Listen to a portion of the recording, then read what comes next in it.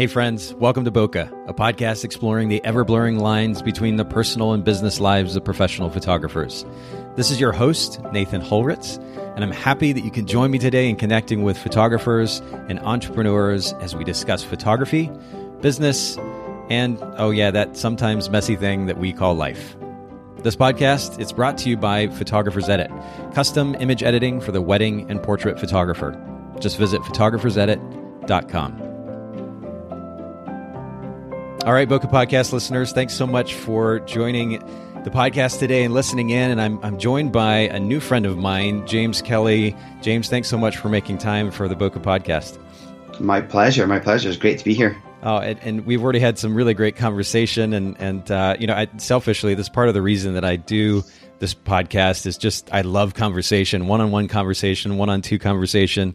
And it's already been quite interesting. And I think maybe is even encouraging a second episode already. There's so much to cover. But we're going to actually be diving into a new topic for the Bokeh Podcast today around selling physical products, prints, and albums. We're going to get to that here in just a little bit. But I like to start the podcast off with kind of an aha moment, is what I'm calling it. But this is an experience or maybe a series of experiences that end up making a big difference in your business and maybe catapulted your business forward. What was that aha moment for you? My aha moment would have been 2.5 years ago with the arrival of my son, my first child, my son. Wow. That was hard hitting. That was a big wake up call. Definitely changed my life for the better. But having someone like that who's dependent on you just changed my whole outlook on my business, my photography, my life, my structure, everything. So that was my aha moment. Yeah. And how do you think that made a difference in your business? How did it change the way that you did business or the way that you looked at your business?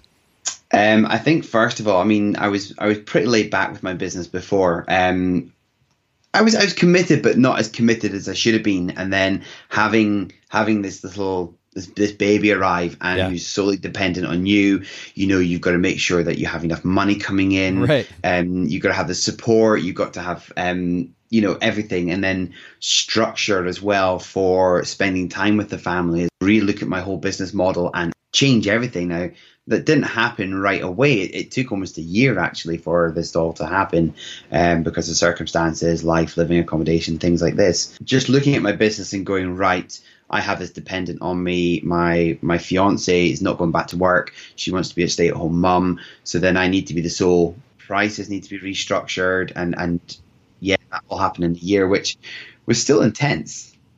I can imagine. Well, the interesting thing too, and I have a son who's 15 and my daughter is 12, and they still have the similar impact on me, and in the sense that they're kind of a constant wake up call, both for my personal life as well as my business life.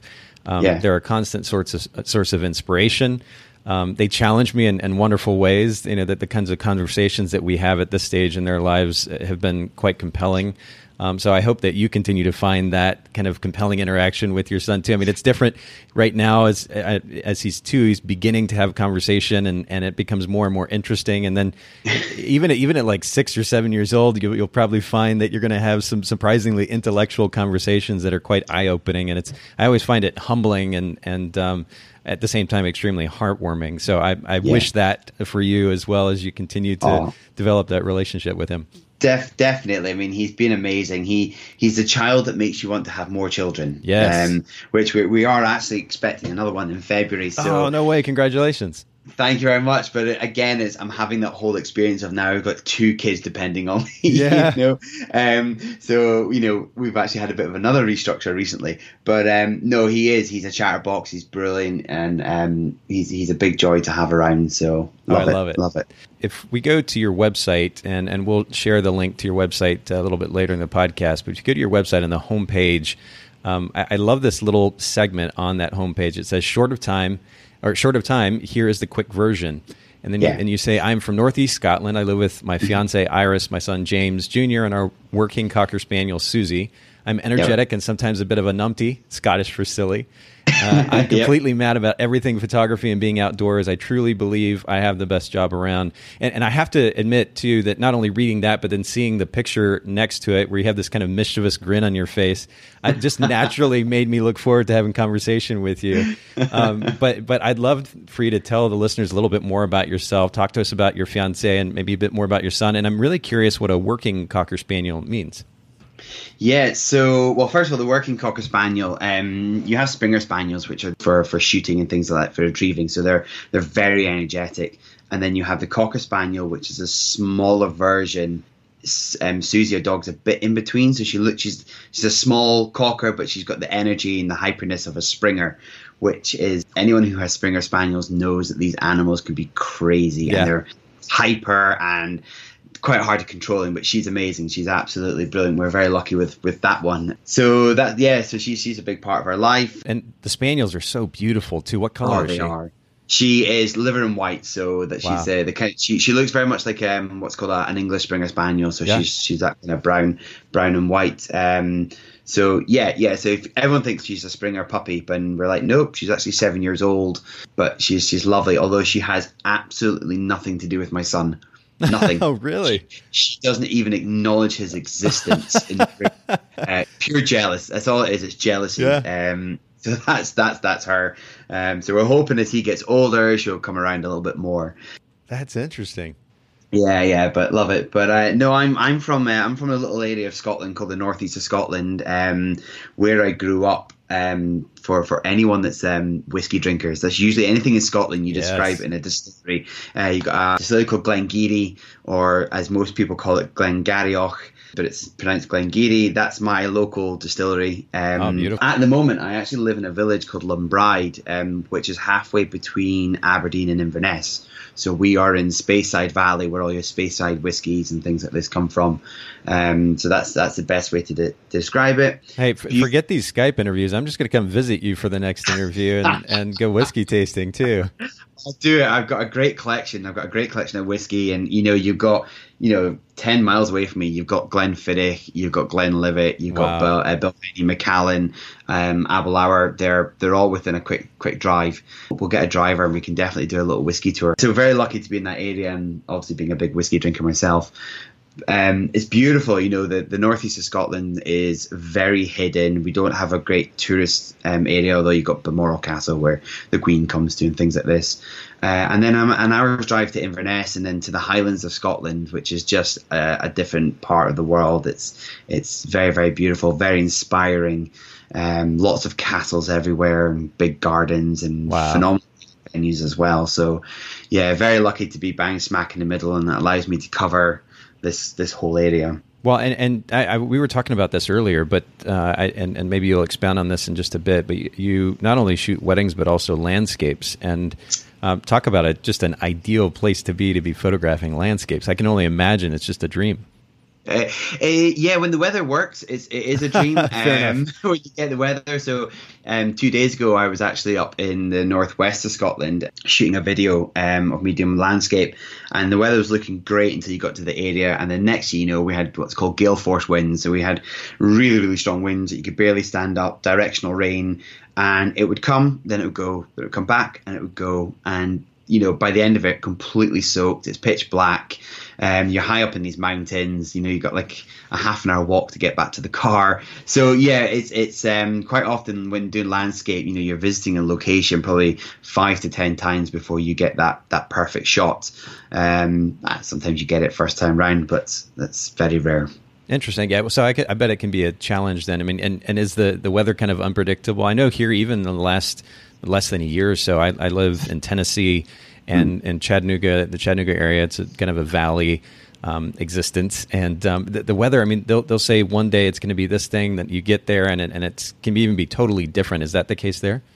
Yeah. Ignore weather reports. They lie. The thing about Scotland and the joke about Scotland is you see the weather, you see the BBC weather, and you're like, yeah, that's not going to happen, or it'll happen a day later. Yeah. So the weather here is very, very unpredictable. We can sometimes during spring and autumn get our 4 seasons in one day. which is crazy. This year has been my wettest year for weddings.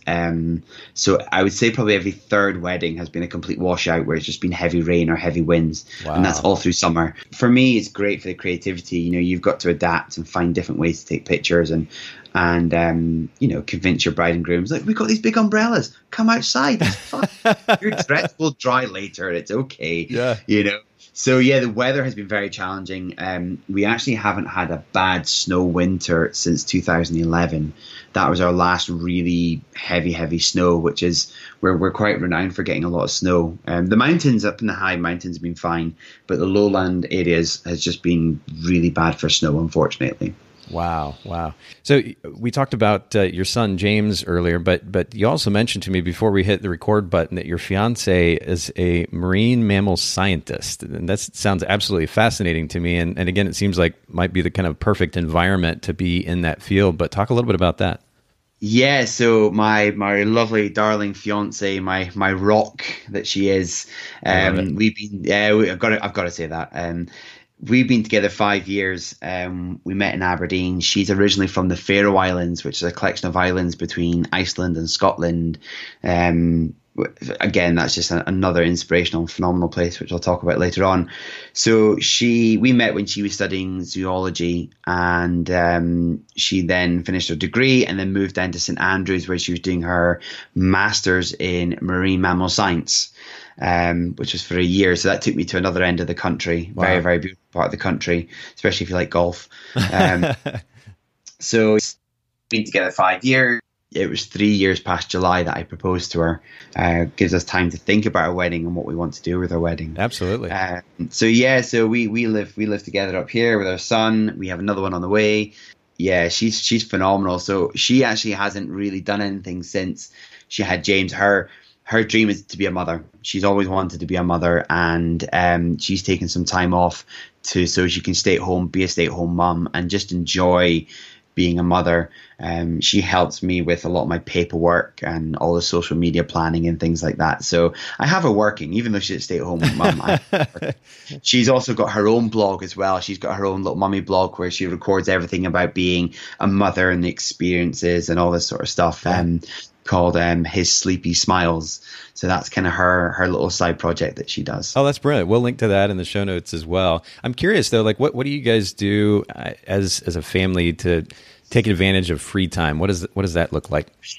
Free time? What's free time? Fair enough. During the wedding season, during wedding season, it's a bit crazy. It really is a bit manic, but we plan around that. So Mondays and Tuesdays tend to be my days off. Monday we have it's our adventure day.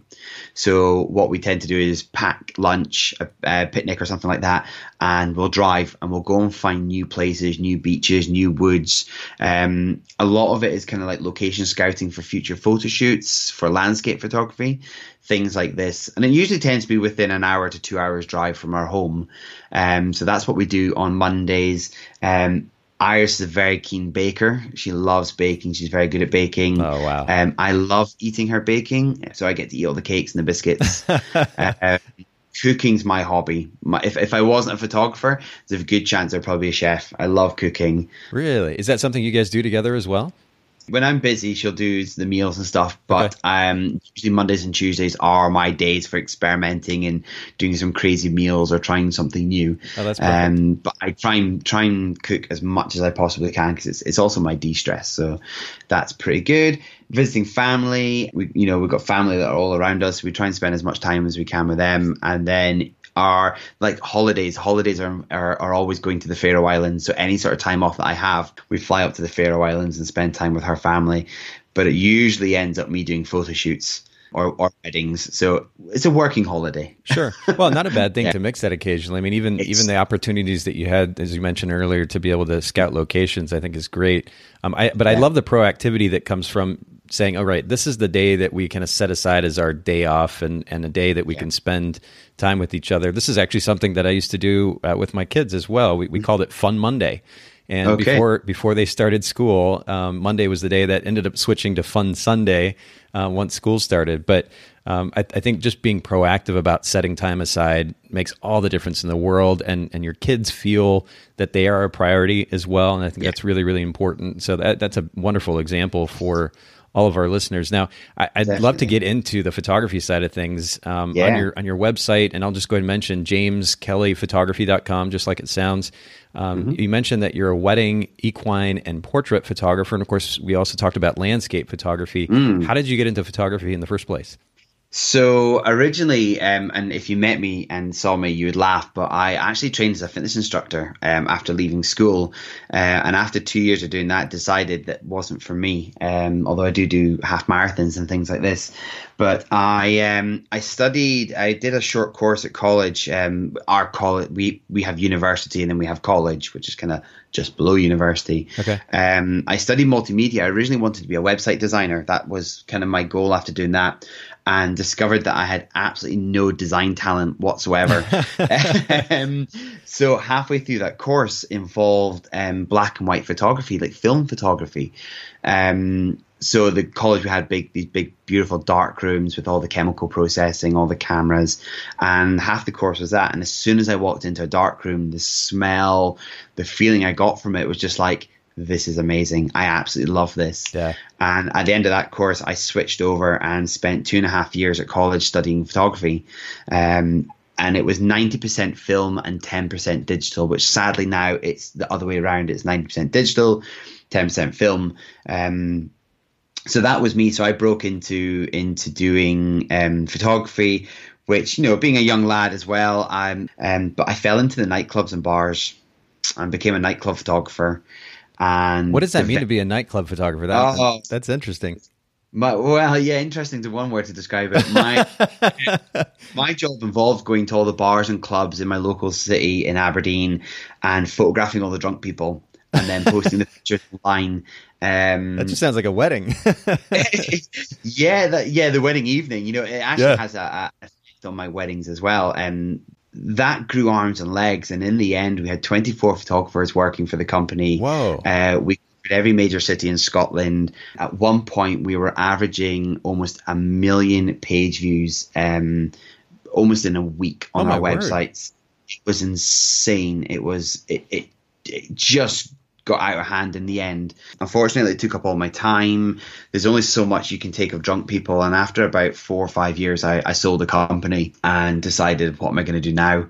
And that's when I accidentally fell into wedding photography. So, which is interesting, though, because the wedding photography pulls from your interests in journalism. And then, of course, you had all this experience photographing these shall we say, events, or we'll just say the nightclub events. But it's interesting that you kind of pulled from your experience and dove into a career which put some of that together. Yeah, I mean, initially, I couldn't think of anything worse than being a wedding photographer. I mean, who in their right mind would want to be a wedding photographer? That was my impulse, and it was a friend at the time. She wanted me to photograph her wedding, and I said, no, I'm not a wedding photographer. And the kind of wedding they were having, they needed the best photographer because that's what they were like. That was the budget. And she refused to book her photographer. And 3 months before the wedding, she came to me and went, "There's no chance I'm going to get a photographer. You're going to have to do it." Oh wow! And it was a complete and utter disaster. Everything that I think every mistake a photographer makes in their career, I think I made in one wedding. I broke a lens. I tore my trousers. I sweated through a shirt. Yeah. I accidentally formatted the memory card with all the pictures that were getting ready in the morning. And then we were off to Egypt the next day. And I had to download the scan software, and we couldn't get internet in Egypt. And then, so it was a week and a half before I could get everything on the computer to scan the memory cards. Lucky enough, we got them all back. I may have had a couple of whiskeys and got rather drunk, but she didn't know any of this until about 2 years after her wedding. And she got the photographs. She loved them. Her friends saw them. And then just off the back of that one wedding, it just started to evolve. Yeah. And I was like, well, hey, we're going to do this. Let's do this properly. And then I met Iris, and then, she's very level headed, and she was like, look, you're good at this. This is what I think you should be spending your time on. And I agreed with her. Well, and it's lovely to have somebody that knows you well enough that they can kind of speak to you in that way and lend you that perspective. Definitely, she is. She's Iris is a very honest girl. She doesn't hold back. So, but she's amazing. I love it. So how then do you, I mean, wedding photography is obviously something that you spend at least part of your professional time doing, but how do you keep a clear brand position, or how are you able to effectively market yourself when you're offering such a wide range of photographic services? Yeah, it's changed recently. So we've kind of slimmed down things like the portraits side of things. To be brutally honest, being a portrait photographer in the area we are is financially not viable. It's very, very strong competition, and it's driving the price down. So we decided as well that we'd concentrate on weddings first, and then my landscape, and then also working with equine horses, horse portraits, things like that, because we have a very strong presence of horses in the area, and horsey people are mad about their horses. So that's really good. Huh. But keeping the brand, it's for me, it's about scheduling certain photographs, certain times. We've got 2 different Facebook profiles, one which is solely just for the landscape. Okay. And then my other main one on social media and Instagram and Facebook is a mix of everything. So it's keeping it, majority of the stuff on there is weddings, but maybe twice a week we might post a landscape picture or something like that. So what happens there is it draws the audience for the wedding market, which is my main income coming in. But then with the landscape and then the workshops that I do, we kind of advertise that to, potential wedding clients, friends of wedding clients. They want to learn photography. So that's where the workshops come in handy for that. And what type of workshops are you offering? I know you mentioned this to me earlier as well, but are they geared toward a particular type of photography? Mainly landscape photography. So I would say pretty much all landscape photography. So for me, people who are just getting in photography, even if they're interested in portrait photography, I really feel that taking them into a landscape and taking the time to take pictures. As soon as you put a model in front of them, they freak out. They don't know what to do. They panic. But just taking your time, breathe it in, learn about light, learn about composition, learn about how to use your camera. And that's kind of the workshops that we do. So you have a wide range of people, from just wanting to take pictures of their pets, their kids, to people who are like, no, I want to go into the mountains and I want to take nice dramatic pictures. So we tailor each course to those people, more one-to-ones than anything. So sure. Well, and speaking of dramatic imagery too, you and I talked about this earlier, but the first image on your website, jameskellyphotography.com, is wonderfully and beautifully dramatic, and it makes me a little bit jealous of that scenery that you have access to. But it also makes me think of, I used to, when you're talking about taking time to capture photographs, one of the most, I guess, peaceful experiences that I had as a photographer was setting up either my 6x6, the medium format, twin lens camera, my Yashica on a tripod, and just really taking, as you say, take time to set up all of the settings manually and to compose the shot and to manually focus. I love that process. And then I also have it's a Russian swing lens panoramic camera. It shoots 35 millimeter film.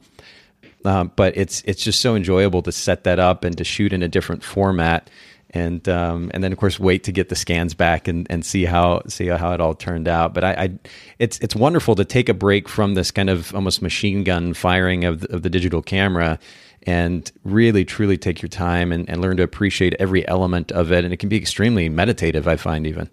Very much with the panoramic camera. I've actually been saving up for a film panoramic camera. One of my landscape kind of inspirations is a photographer called Colin Pryor, and all his initial work was all done in film panoramic. And I think there's an art form to film photography. And that's what I love about film photography, is I personally feel there's an art form to it, and slowing down, taking your time, and not knowing what you've got in the back of your negative is exciting. Oh, it is exciting. It's like unwrapping a present almost every time. It really is. And we do courses, and one of the courses we do at the end of it is we give everyone film cameras, and then the 2 rolls of film, they go away and take pictures, and they're so excited to get the negatives back to see if it's worked or if it hasn't worked. And that's missing in digital photography. So that's something that I preach a lot, is slowing down. Don't spray and pray. Think about your shots. Try and envision what's going to happen next. And I try to incorporate that, especially into my wedding photography as well.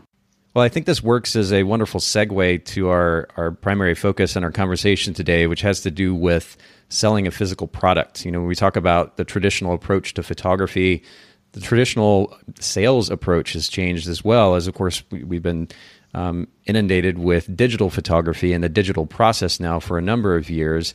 Leading up to this conversation today, one of the things that you had mentioned was that you're on a mission right now to encourage your clients to order prints or to buy albums than just simply receiving the high resolution files. And so I'd love for you to share what the significance of physical products are to you as a photographer and a business owner, and then maybe we can talk a little bit about the process and selling to your clients.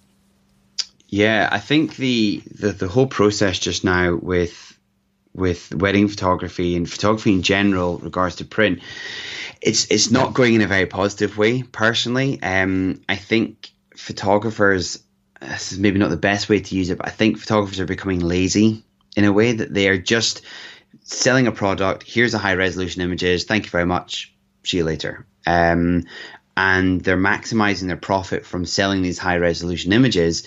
And I think we're doing a disservice to our clients by not offering prints and albums. It's important for me that a photograph is not a photograph until it's been printed. And looking at a photograph on a tablet, on a smartphone, on your computer, compare it to holding a print, holding an album, smelling it, looking at it. It has a different reaction to the human brain. I think we start to relive the memories of that moment when that picture was taken by looking at an actual printed photograph. I don't think you get that same effect looking at the smartphone and the tablet. So I'm seeing an increasing number of photographers starting to stop selling albums and just offering the high resolution images. I don't agree with it personally. I really don't agree with it. I think as us photographers, we need to offer a physical product to continue the service. Taking pictures is just part of the whole service we offer. Another big part of it is giving a physical print. That is what a photograph is. It's a physical photograph that you hold, or an album or a wall art or something like that. And I'm seeing it dying off. And I think people are just finding it difficult to sell. Maybe the cost of print, the cost of albums are increasing in price. But especially when wedding photography, when it's your big day, people will pay for an album. I really do believe that people will pay for an album as long as you're not pricing yourself out as well. For sure. Well, and you're right. There is something about that tangible process of holding a print. And I even have on my refrigerator in my kitchen, I have little Polaroid prints created from digital files that I just shot on my phone. And even being able to hold that small Polaroid print, that physical, tangible process of being able to hold on to it and look at it, it really does create a whole different experience. And I think the key word here is experience, because the reality is most everybody is consuming imagery digitally largely out of convenience, and we have to acknowledge that, and we have to adjust our businesses accordingly. But of course, at the end of the day, what does set us apart as photographers is not necessarily, sure, there's a technical side to photography that as professionals hopefully we can actually distinguish ourselves from the consumer or the average person with just any old camera.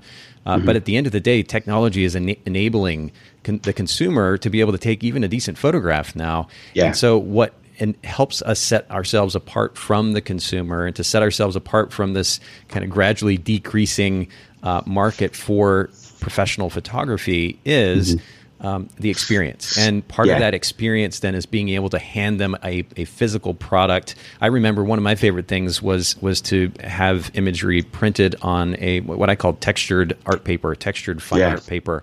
And the images would print beautifully, including the ones that I used to shoot portraits of our brides and grooms with that panoramic camera that I mentioned earlier. And I'd have that printed on an 8x20 mounted on foam core on this textured fine art paper. We put it in a box with tissue paper and deliver that.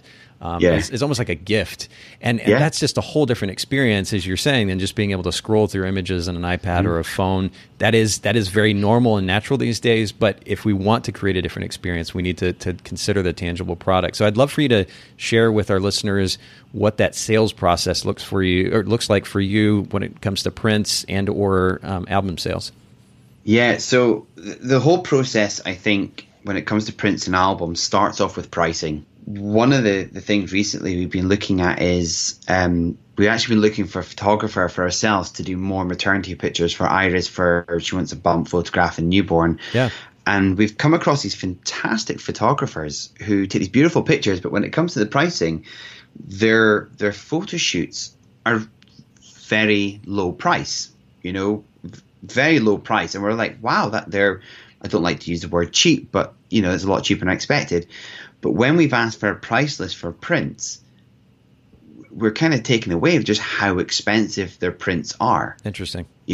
So they're making their profit from their prints and from their albums and things like this. My business philosophy is the opposite. You pay for what I do best, which is taking pictures, but your prints are a fraction of a cost. And I'm finding that clients are still spending almost the same amount of money, but they're getting more for their money. They're getting more prints, they're getting albums, parents' albums, things like this. Because I keep my pricing low, they're still spending the same amount of money, but they're just getting more for their money. So this is something that I, from day one meeting, especially wedding clients, is I explain to them, look, I know I'm not the cheapest, I'm not the most expensive, but this is my philosophy, this is my price, but this is the price of an album, this is the price of the prints. And if you look at other photographers, you'll probably find that their albums and their prints are, if not 2, maybe 3 times the price of mine. So you're making these physical products much more accessible with a lower price point. And one thing that we have to mention here too is the significance not just of the experience of holding those tangible products, but if you're lowering the price point of prints, for example, that means that the client or the clients have easier access to more physical product, which actually, in some cases, can represent your business certainly much more easily than if they only have 1 print or 2 prints. If they have a number of prints up in their house or an album that they can take and share with their friends and their family, and they were able to do that because of a slightly lower price point, that's just more advertising for your business. And I think that's really wonderful. Exactly. And that's it. And we as photographers, we've got to remember that we're there to create memories. That's our job, is to capture these moments and these memories that they will cherish for the rest of their life. And if they walk away with just one picture on the wall because they were charging hundreds and hundreds of pounds/dollars for that print, but if you lower your price, there's a good chance that they're still going to buy that print, but they're going to buy more, which means they're going to fill their house up, which means that when they walk up and down the stairs, every now and then they're just going to capture a glimpse of that photograph and smile and remember that moment at their wedding or event. And I think as photographers, that's our job. Our job is to do that, but we need to carry on the process into print. So this is something that I explain to my clients when I first meet them, and I'm very passionate about what I do, and that can sometimes come across when I'm speaking. Very passionate about quality as well, and this is a big thing, is quality in prints. I use one of the best printers in the UK for my printing.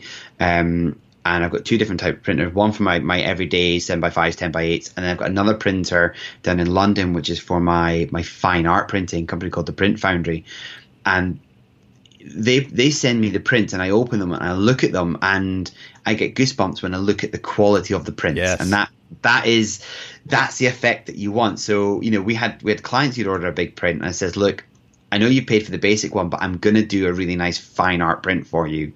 And they were meant to send it to the client, but they accidentally sent it to me, and I had to drive almost an hour and a half to drop it off to them. But I got to be in the room when they opened it, and they were speechless. And they just stood there they sat there for like 5-10 minutes just staring at it before they said anything. And for me as a photographer, that was a great experience. And this is when it comes into the selling part, which is something that not everyone wants to do. People are not confident about doing it, but I'm a big believer, if you can, in-person sales, especially when it comes to albums, and you can show them an album, they can feel it. But also when you're delivering products, I think you need, if you can, be there to deliver the products to the client, so you can see them opening it and see the reaction that they get when they're looking at these pictures. Right. And it gives the photographer a confident boost to go, wow, look at those people, how they're reacting to that picture that I took. They absolutely love it. And it gives you a really nice, warm feeling, which I think is important. And I think that in this day and age is very lost in photography. Wow. Well, there are a couple of things I want to touch on here. First of all, you talk about that in-person sales process. Yeah. I've been reminded of this. I shot weddings for about 10 years, but never really got into in-person sales. And I think I missed out on multiple levels, certainly in additional profit, but also in that experience that you're describing. Are there particular techniques that you use to increase print sales or album sales, or even maybe just to simply communicate the importance, the significance of the philosophy behind that physical product to your clients? Yeah, so initially with clients, again, based around more of the wedding work, because that's what I concentrate most of my time on, and even the equine is when they book me, the first thing I say to them is, a couple of weeks after I've delivered your images to you online, let's meet up for a coffee. Let's meet up somewhere, go for a coffee, go for a wine, a beer. Although I've got to stay sober because we have zero tolerance in the UK in Scotland for driving. So we meet up and we talk about the images and we talk about their day, and I show them the albums, and they see the albums from the start, but I remind them of the albums and talk about the different colors and styles, and I show them sample prints as well. And, they go, oh, well, you've been in our house, you've seen this particular wall that we have, we'd love to do a big print. I'd be like, well, Perspex would maybe be really good, or aluminium would be really good in your house, or just a standard classic photographic frame. So giving them that creative input into them and helping them visualize how their photographs are going to look in their house helps. Being honest and open from the beginning about prices. I actually try to encourage my clients to pick the album or pay for an album before their wedding. So when they're budgeting for their wedding, I'm like, do you want an album? Well, what size do you like? What style do you like? Right, let's put that into your budget for your photography now, so that after the wedding we can meet up, we can pick your different colors, pick your pictures, and then let's just get it to you as soon as possible. So that while you're still reliving that honeymoon period of your wedding, you get your album, and that extends that emotion and feeling. That makes sense. And I love, this is a really simple outline, and really it just takes some proactivity on the part of the photographer to make it a priority, first of all, this idea of selling a physical product. But then you start with setting expectations, just simply communicating with the client, and then offering these physical products at a price point that is affordable enough that they're going to be more willing and able and certainly apt to buy. And then the quality, I think, is the third really, really important point that you make, which is the significance of the quality of the product that you're offering, because people do have access to various print solutions, whether it's a local grocery store like here in the States. I don't know if they do that there, or drugstore or otherwise. That type of quality versus something that you're going to get from the type of printer that you're describing. I know that you mentioned on your website Queensberry, and I remember the first time that I got a Queensberry album in when I was still shooting weddings. You talk about the goosebumps. That was the kind of experience. I think literally my mouth maybe like physically opened for an extended period of time when I opened that product before I even delivered it to the client. I got it in. It was a matted album. The quality of the print was just absolutely stunning, and then the quality of the custom cut mats for that album was just absolutely gorgeous. And it was one of the most memorable experiences that I ever had looking at a finished product of my work. And I think there's something to be said for that, not only for ourselves, obviously, to enjoy the experience, but ultimately to be able to give that to the client. And when we're talking about creating an amazing experience, part of that does include selling products that are truly of high quality. So I think this is a really great, it's simple, but it's poignant, and ultimately it's on the photographer to make this a priority, to make it happen, set expectations clearly, create a pricing structure that makes sense for the market, make sure you're charging enough for the photography side of things to get to make that profit, and then offer a wonderful quality finished product. And I think this is a great outline for our photographers to get started focusing more on that tangible product. Because again, at the end of the day, we need to create a better experience. That is what is going to set us apart. This line between the consumer and professional will continue to blur more and more as technology continues to improve and make it easier to take a photograph. And we're going to have to set ourselves apart. Part of what will do that is creating a better experience, and that will be done partially through selling these tangible products. So this has been really, really wonderful for our listeners, and a great reminder for me too. I'm even getting goosebumps thinking back to the experiences the experience that I had. But this has been really lovely, James, and I can't thank you enough for making time to share this with our clients. And I'd love to we may have to have you on again and talk a little bit more about landscape photography too. This is a really interesting field that we haven't touched on a whole lot. But before we close, will you just share with our listeners where they can find you online, information about your workshops, as well as your photography business? Definitely. So first of all, my website has everything. So my website is jameskellyphotography.com, and Kelly is spelled Kelly. Some people like to add an extra E in there just to be clear.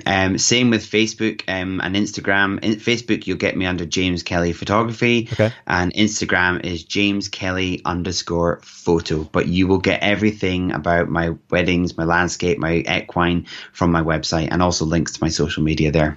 Beautiful. And we'll make sure that we link to all of this in the show notes for the podcast episode. But once again, thank you so much for making time for our listeners. This has been a great conversation, James. Can't thank you enough. It's been my pleasure. It really has been great. Thanks so much for listening to the Bokeh Podcast today. Will you let us know what you think by leaving a review of the podcast in iTunes or maybe in the Apple Podcast app? And I'd love to hear from you personally with your thoughts about the podcast, maybe suggestions about future topics and guests for the show. My direct email is nathan@photographersedit.com.